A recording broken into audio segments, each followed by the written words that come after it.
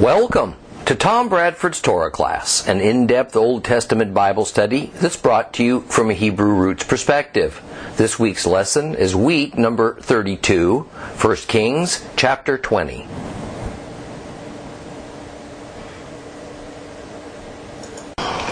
Well, last week we encountered some wonderful spiritual and practical truths as we witnessed the great Elijah pull himself off of the mission field and essentially resign his calling as a prophet of Jehovah to the people of Israel.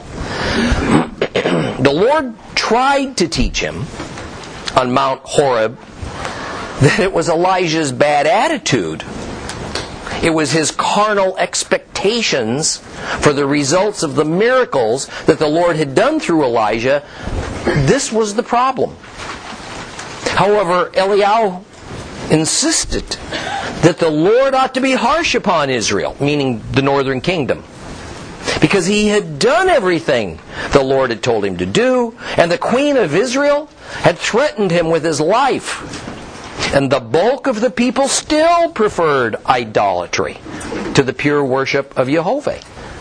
And this week, as we begin chapter 20, we will find that Elijah is not even mentioned in as the book of 1 Kings takes a detour into an important history lesson. However, don't take that to mean that the Lord was through with Elijah.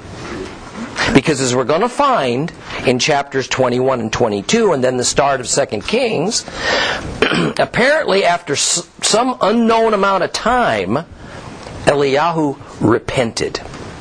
And he came to his senses. And the Lord began to use him again. And as we left chapter 19, Elijah had essentially appointed his replacement, Elisha, who was plowing his father's field using a team of oxen. And to express his fullest commitment to his new calling, Elisha hosted a feast that used his 2 oxen as the main dish and used their plow yokes as the wood for the roasting fire. And as we open chapter 20, now the scene shifts. And we find that Israel is about to be attacked by an army from Aram, a region that is roughly synonymous with Syria. So open your Bibles to 1 Kings chapter 20.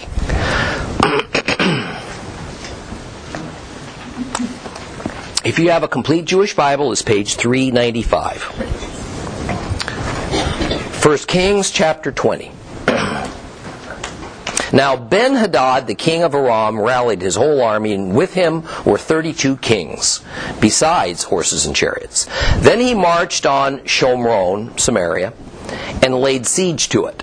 And he sent messengers inside the city to Achav, king of Israel, to say to him, "Here is the message from Ben-Hadad. Your silver and gold are mine. Also your wives and your best children are mine." The king of Israel answered, "Just as you say, my lord king, I'm yours, along with everything I own."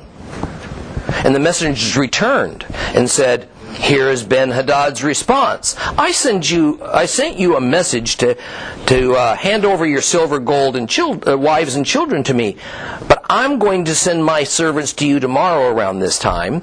They'll ransack your house, the houses of your servants. Whatever they see they like, they will seize and remove." And then the king of Israel summoned all the leaders of the land and said, "Please take notice. Do you see how this man is trying to make trouble? First he demanded my wives and children and silver and gold, and I denied him nothing." And all the leaders and all the people said to him, "Don't listen, don't agree."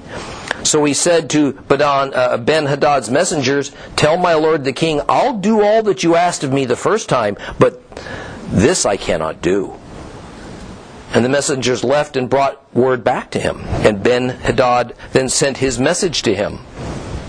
"May the gods do terrible things to me and worse ones as well if there's enough dust in Shomron to give each of my followers a handful."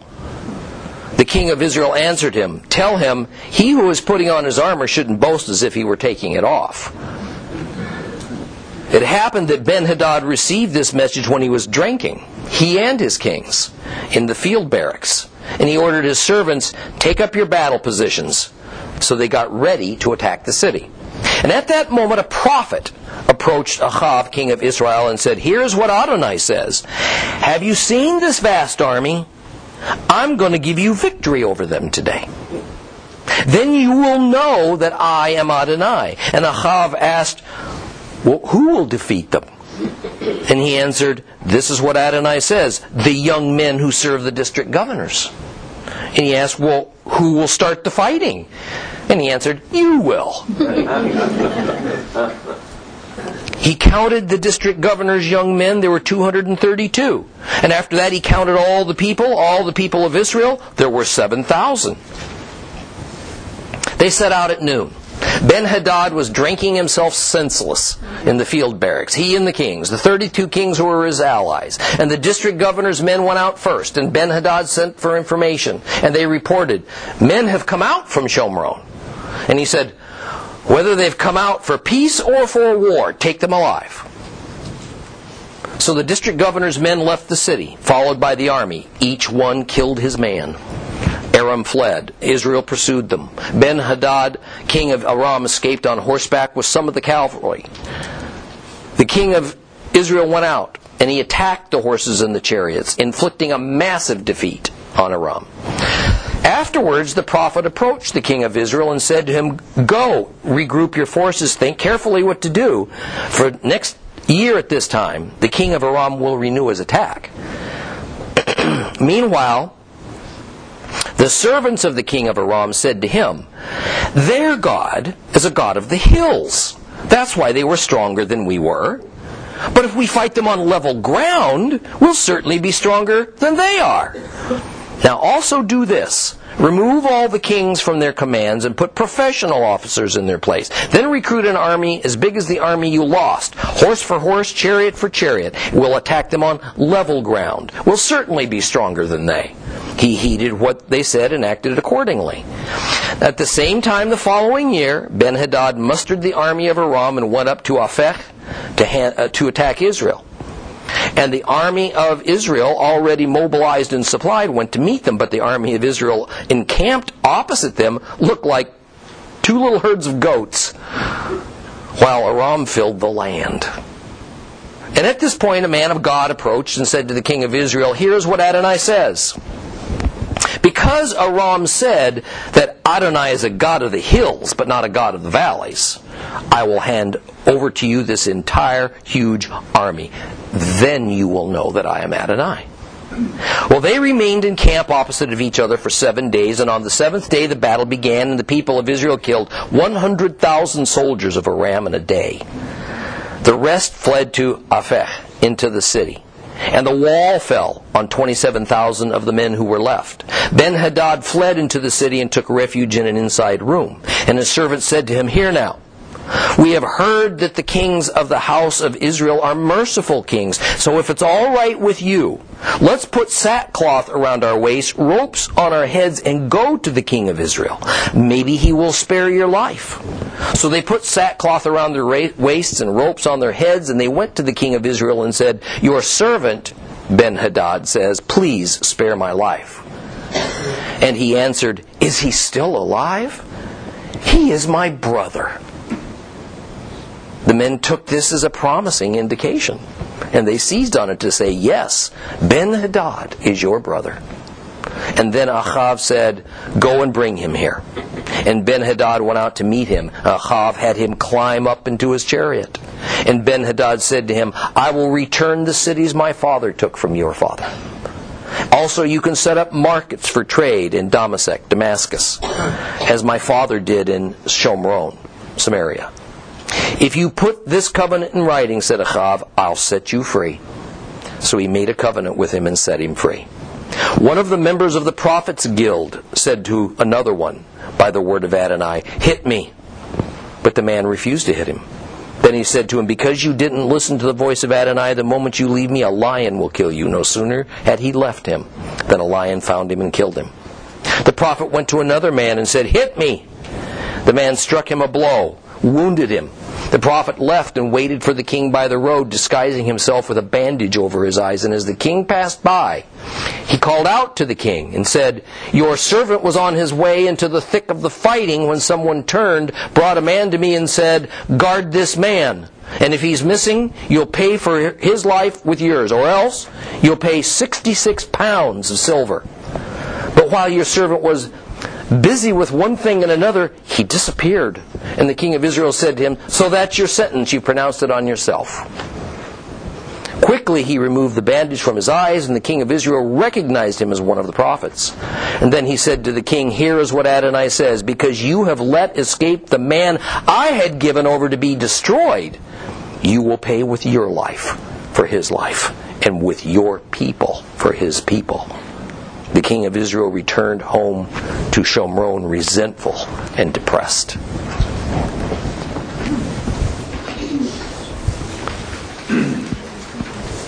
Let's try to get the time frame set for what's happening here. Remember that the two books of the Kings tends to use synchronization between the reigns of Judah's kings with Israel's kings as a way to express time and sequence of events. And although we're not given the number of years of his reign as a milestone here, we know that we're well into King Ahav's reign in Israel, and that King Asa is still continuing his reign in Judah to the south. Using modern calendar terms, we're probably somewhere around 860 BC.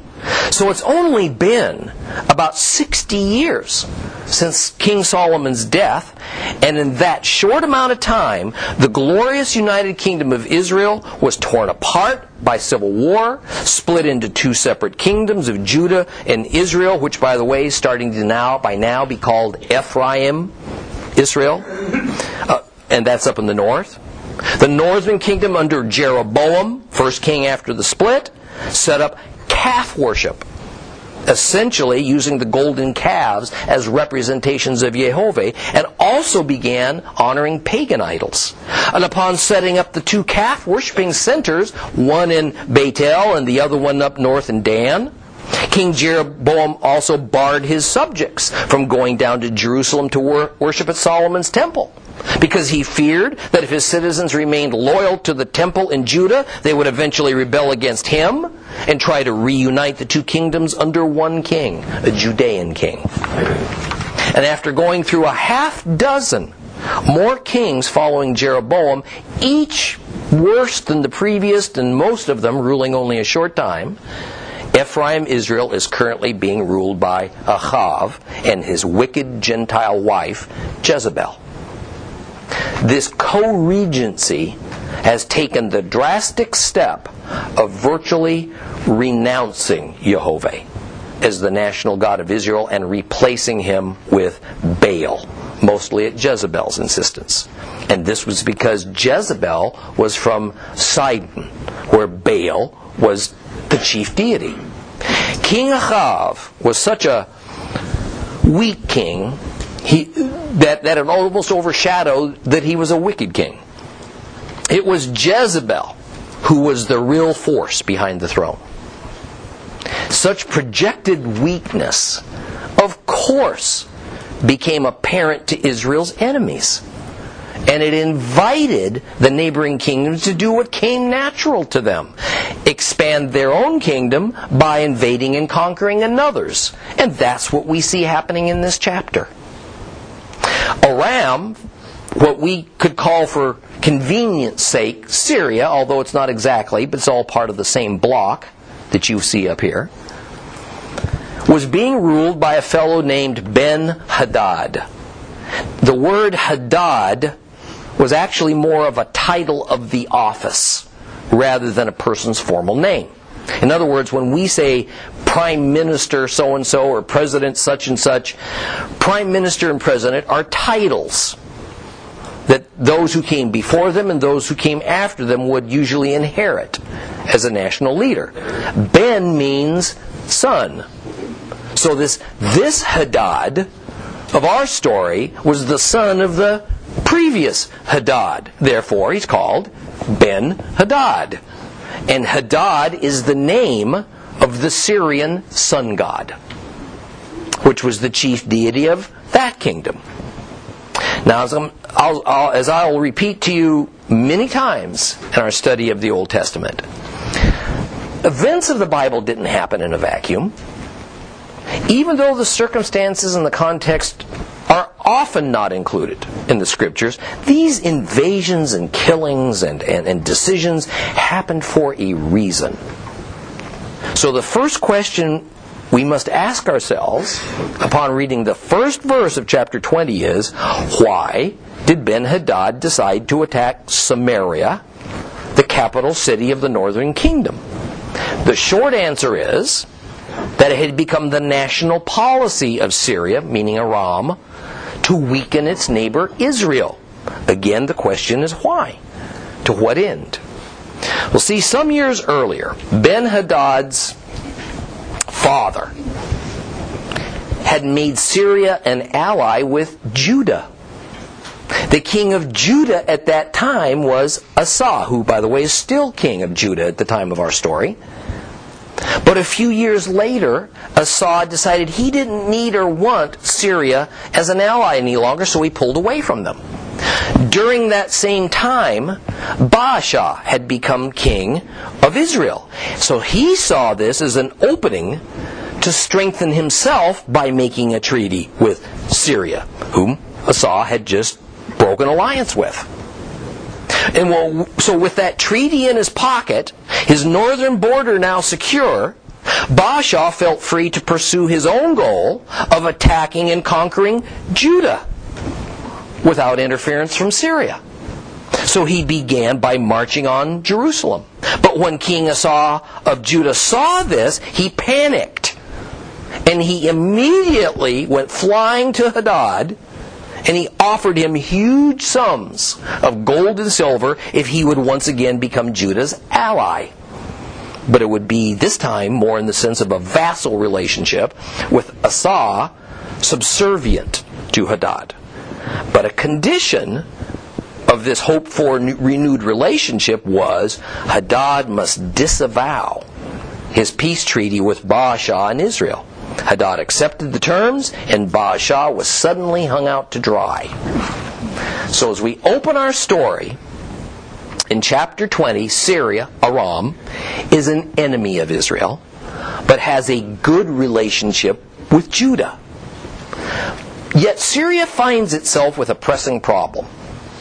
It is that Assyria, which is on its northern and eastern border, was by now a growing and aggressive power, and so Syria found themselves caught between two enemies, Assyria to the north and Israel to the south.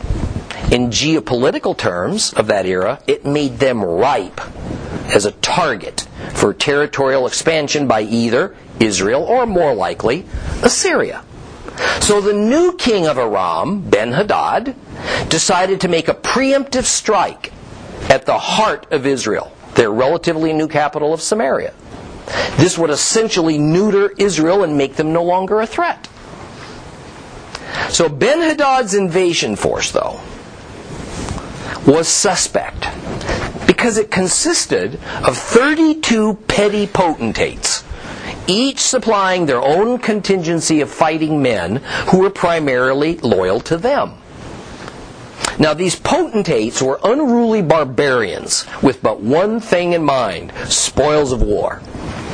And those spoils of war would either be precious metals and valuable gems, or kidnapped Hebrews that they would use for slave labor. Or if it all went very well, they'd get it all. They get both.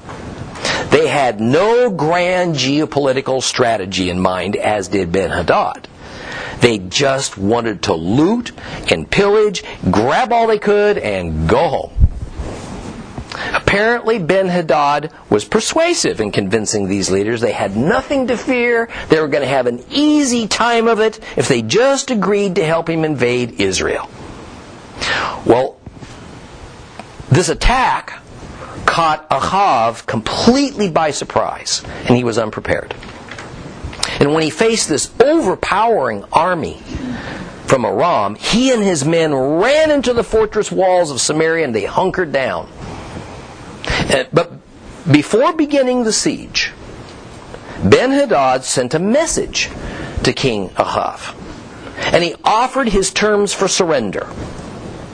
King Ahav who no longer even remotely resembled the character and pattern of a king that the Lord demanded that his kings over his chosen people and land were to be, well, he was just weak and frightened for his life.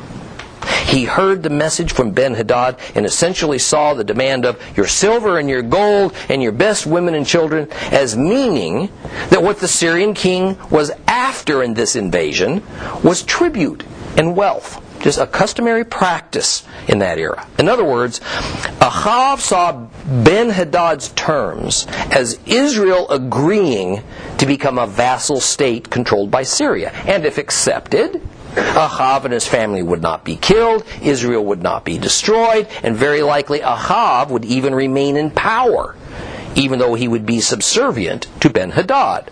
Of course, very much of Israel's wealth would be transferred out on a regular basis to Ben-Hadad, but Ahav saw that as an acceptable outcome. Well, Ahav's answer is in verse 4. As he enthusiastically accepts the terms of surrender. But as happens so often in the world, past or present, appeasing an aggressive dictator merely leads to greater demands and to more loss of freedom. So after Ahav quickly agreed without reservation to the demands, Ben-Hadad became emboldened and he upped the ante. He sends his envoys back to Ahav with a message that essentially says, I think you misunderstood me. I don't want tribute. I intend on looting your kingdom of anything I choose, taking you out of power, taking everything that's dear to you away from you. See, this new demand is all about humiliation. It's personal. It's insulting. And it also involves the many tribal and clan leaders who stand to have their wealth and their families taken from them too. See, it's interesting that we see this same pattern of events happening in Israel in our time.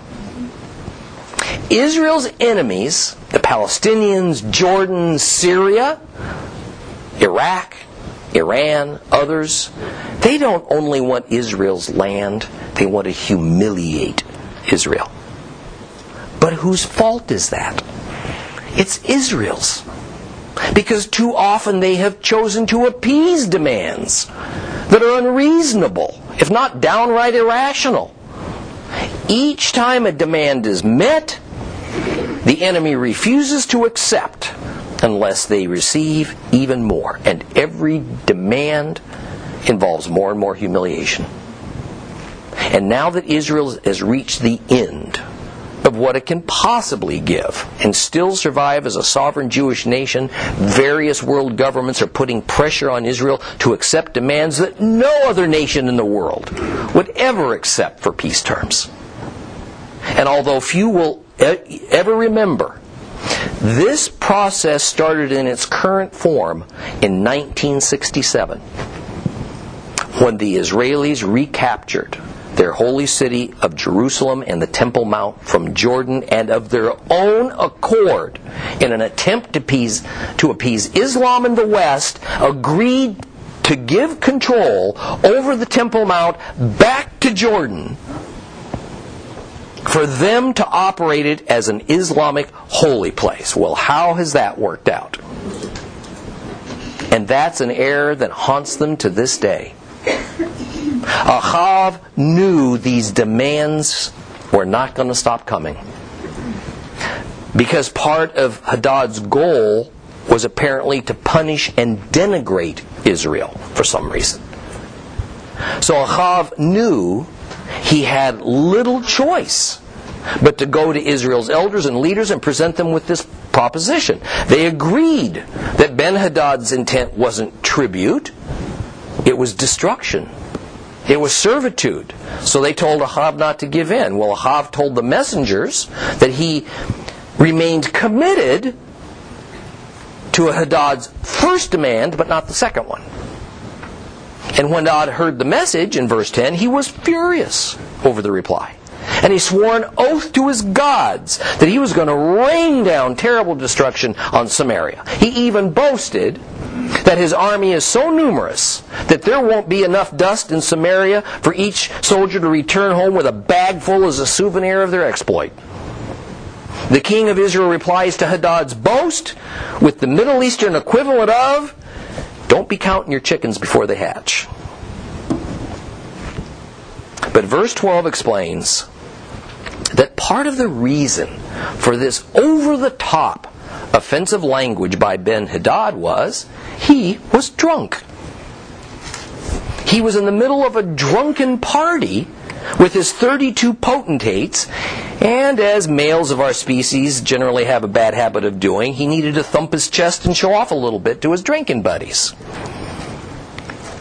It says that this drinking bout was taking place in huts, or actually what it says is Sukkot. And despite what some rabbis have tried to make out of this remark, the term Sukkot here has no religious connotation to it at all. It just means that while the soldiers were probably in tents, the leaders had temporary huts made for them that were more comfortable and more to their liking. Now remember, they had set up a camp that they likely felt they would be in for anywhere from a few weeks to a few months. See, that's the nature of siege warfare, such that it is usually a waiting game for the trapped and the besieged city to run out of food and water and have little choice but to surrender. Alternatively, the purpose of those high defensive walls around the city is to hold off an attacking enemy until the weather eventually drives them out, or they just tire of the siege, or help comes and the city is rescued. Well, suddenly a prophet of Yehovah comes to Ahav. Verse 13, look at it, ought to start off and read, "Behold," because the Hebrew word is hine. And when we see this word, hine, it is for the purpose of saying, heads up, pay attention. See, what's coming is important. And this anonymous Navi, this anonymous prophet, tells the king that the Lord is going to deliver outmanned Israel from what can only be certain annihilation at the hands of such an enormous army of Aram. Ahav's only question was, through whom? And the rabbis say that this wasn't that Ahav instantly accepted on faith that God would deliver them, but rather it was an expression of skepticism and of despair that meant something like, right, now exactly how are we going to be delivered from that huge unstoppable force, and who's going to lead that? And the Navi responded that it was going to be through these youthful sons of the officers of the provinces. And when Ahav asked who it was that was going to lead this battle, the prophet said, "You." Now one must know who these youthful sons of the provincial governors were to understand Ahav's shock at the suggestion of using them as military leaders. It is nearly unanimous among the ancient Hebrew sages and later rabbis that these provincial governors were government officials over taxation districts that had been set up within the northern kingdom. This was a system borrowed from the Gentile nations and first set up in Israel by King Solomon. Their sons were essentially involuntary guests of the king who were being held more or less hostage in Samaria to guarantee that King Ahab wouldn't be deserted by these well-to-do men when Aram's army showed up. But the spiritual point is, these youthful men were in no way qualified to act as soldiers, let alone lead units of the army. And as to the prophet instructing Ahab that he would lead the battle, hopefully we're starting to get the picture that King Ahab was no David. Most kings, decent kings, even Gentile kings, would never think to ask the question, well, who's going to lead? It was expected that a king would lead his men into critical battles. But Ahab was a type of Middle Eastern monarch who was only in it for the comfort and the wealth and the prestige. He had no interest in getting his hands dirty or taking personal risks. He was no leader of men. So the idea is that it's humanly impossible that Israel could be rescued by a weakling of a king and a bunch of youth trying to lead soldiers into battle against impossible odds. Any victory for Israel could only come miraculously from Israel's God. Well, inside the walls of Samaria, Shomron, were 232 of these young men, young sons, and 7,000 men capable of fighting. These are not the 7,000 who had bowed down to Baal, as spoken of when Elijah was at Horeb. This 7,000 is a round number. So it's symbolic of a force that's being divinely led. Well, around noontime, the 232 young men led a contingency of Hebrew soldiers out of the city gates, and they marched towards where the Syrians were encamped. Well, the move startled the Syrian scouts who were watching the Israelites' movements in and around Samaria, and they immediately went to Ben-Hadad with this news. Well, this inebriated and overconfident king of Aram not only didn't sense any danger, his only thought was whether to take these men alive or to kill them outright. And his decision was to capture them all, no doubt to use as slaves, and to further heap humiliation upon Israel, since the leaders were the sons of government officials. But the results weren't quite what Ben-Hadad had envisioned. Israel's army simply mowed down the Syrian troops that were really just a rabble of men who had come to steal and pillage, not die for Ben-Hadad. They panicked and they fled, and Ben-Hadad did the same. And in verse 21 we find out that Ahab continued to behave in his usual character. He disobeyed the oracle from God. He did not lead his men into battle. Only after the battle was won and Aram was in flight did he then come out to participate and take credit. But immediately after the stunning victory, this anonymous prophet returned to Ahab not with a reproof for his disobedience and his cowardice, but with a warning. This isn't over yet. The king of Aram is going to regroup. He's going to return after the turn of the year.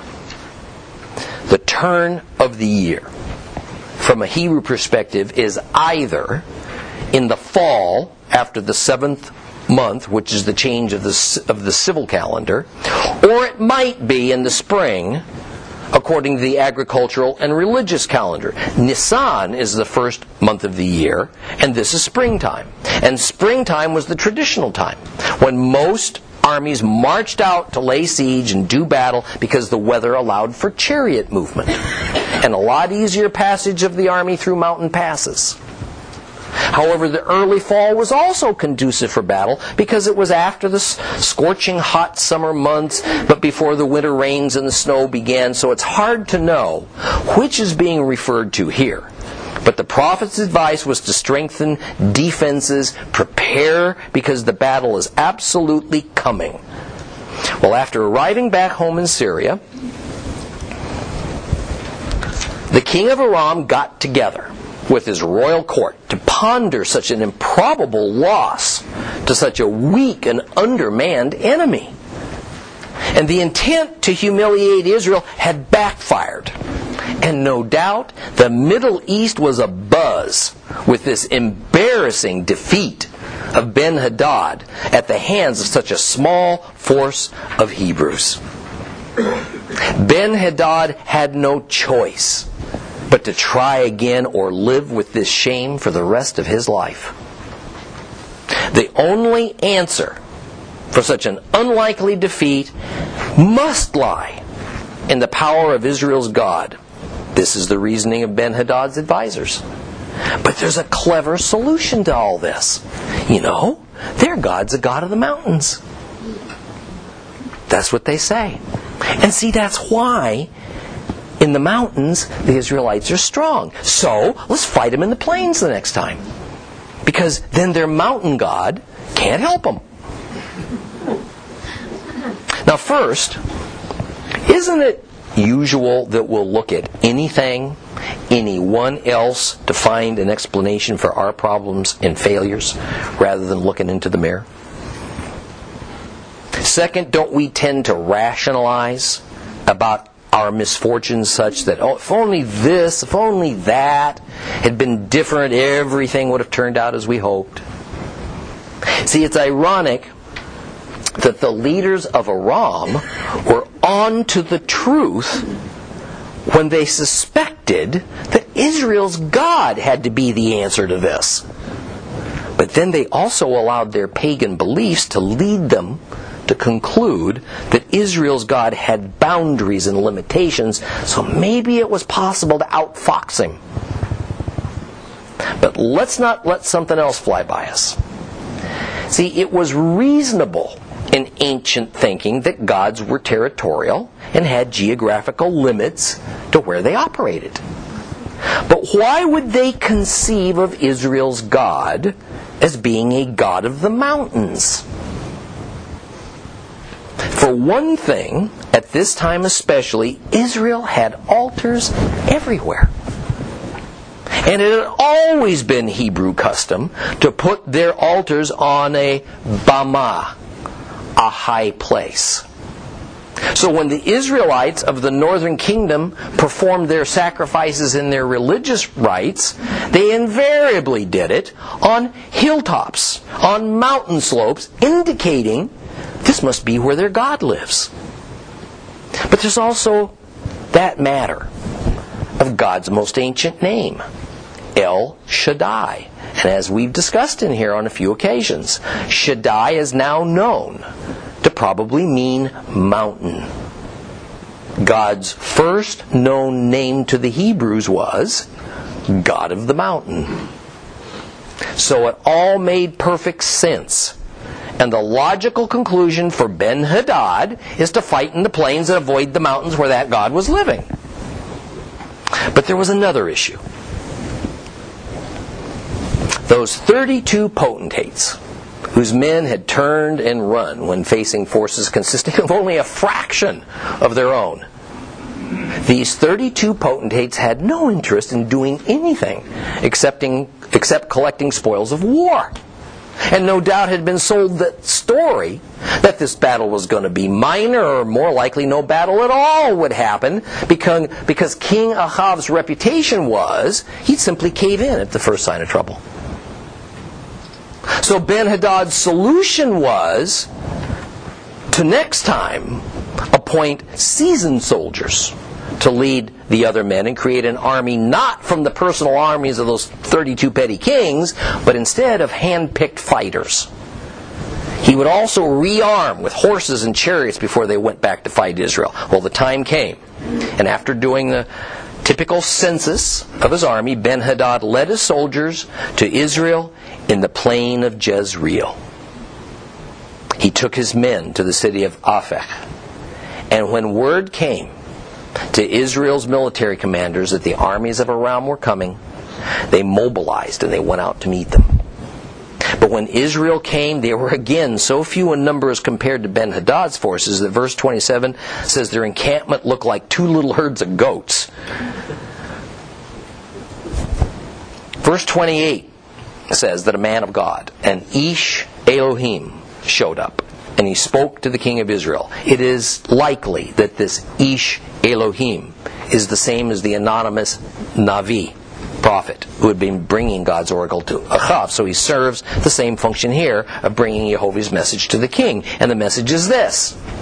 Yehovah says that because Aram believes that God is only capable of defending Israel in the mountains, they're going to soon find out that he's God of Israel in the plains as well. He's going to defeat Ben-Hadad's forces, and then King Achav will understand that Yehovah is Israel's God. See, it's instructional to me that just as the Lord had tried to teach Elijah at Mount Horeb that he will continue to try to bring his chosen people to repentance in gentle ways rather than raining down wrath upon them, so here we see Yehovah is going to use this demonstration of destructive power on the army of Syria so that King Ahav would see it and realize God's mercy for him. Then hopefully he would repent. He'd be turned away from his wickedness and idolatry, and he would know that the God of Israel is Yehovah. Well, after a 7-day stare down, the battle began.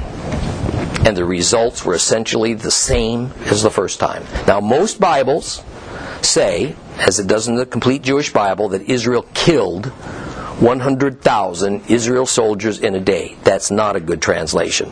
What it says is that they nakah 100,000 soldiers. Nakah doesn't mean to kill. It means to smite. In other words, some were killed, some were wounded, some were captured, some fled. All right, they routed 100,000 men in battle. Therefore, of that 100,000 man army, 20,000 of them escaped and fled to the walled city of Aphek. And we're not told if the collapse of Aphek's walls was a direct intervention by God, or that it was in consequence of the battle. However, the wall fell, and it either killed or injured many of these remaining 27,000 Syrian soldiers, thus bringing the battle to an end. Well, in the interior of the city, Ben-Hadad was trying to avoid capture. So he moved from house to house, but as the inevitable neared, Ben-Hadad's personal guard suggested that they plead for mercy on his behalf, and maybe the king will survive. Now, the idea was the idea was that they had heard that Israel's kings tended to show mercy that most other nations' kings did not. The word usually translated as mercy is in Hebrew chesed, which is usually better rendered as deeds of loving kindness. But to put this theory to a test, they volunteered to don sackcloth, to put ropes around their own necks, and then go to the king of Israel and ask for mercy and see what happened. Well, sackcloth was symbolic of mourning. The ropes around their necks signaled that they had already accepted a status as slaves if the king would allow them to live. But they could have hardly hoped for the reception that they received from King Ahav. When they gave to Ahav the content of Ben-Hadad's message begging to be pardoned, the king responds by referring to Ben-Hadad as my brother, and instructed the men to bring the king of Aram to him. The men assumed that this was the best of omens, and so they brought Ben-Hadad to King Ahav's chariot, and King Ahav reached out a friendly hand to help Ben-Hadad board the royal chariot. King Ahav proved himself to be a rash fool, utterly unworthy of being king over God's people. This man he was warming to was an arch enemy of Israel who sought nothing but to humiliate and to annihilate. But when Ahav captures him, his only thought is to make him a friend, even an equal, That's the meaning behind calling him brother, and of having Ben-Hadad stand alongside of him on his royal chariot. I mean, my head reels as I think back to the many times that Israel's modern day prime ministers have shaken the hand of their sworn enemies in supposed friendship, only to turn and in no time be stabbed in the back. Over and over and over it happens. Even with that murdering and unrepentant terrorist Yasser Arafat. I mean, it boggles the mind how anyone can be so blind. Yet, all nations seem to occasionally suffer under poor national leaders who think that capitulation, appeasement, and intentional weakness in the face of brutal and evil enemies will lead to peace and harmony. Ahav must be one of the best biblical examples of such childish but dangerous naivete, and nothing about it mirrors godliness. A covenant of peace was sealed between Ben-Hadad and King Ahav, and part of the bargain was that several cities that Ben-Hadad's father had captured up in the Galilee region of Israel would be returned, and then Israel would be given markets for their goods up in Damascus. And upon that, King Ahav released Ben-Hadad. And we'll continue with this chapter next time.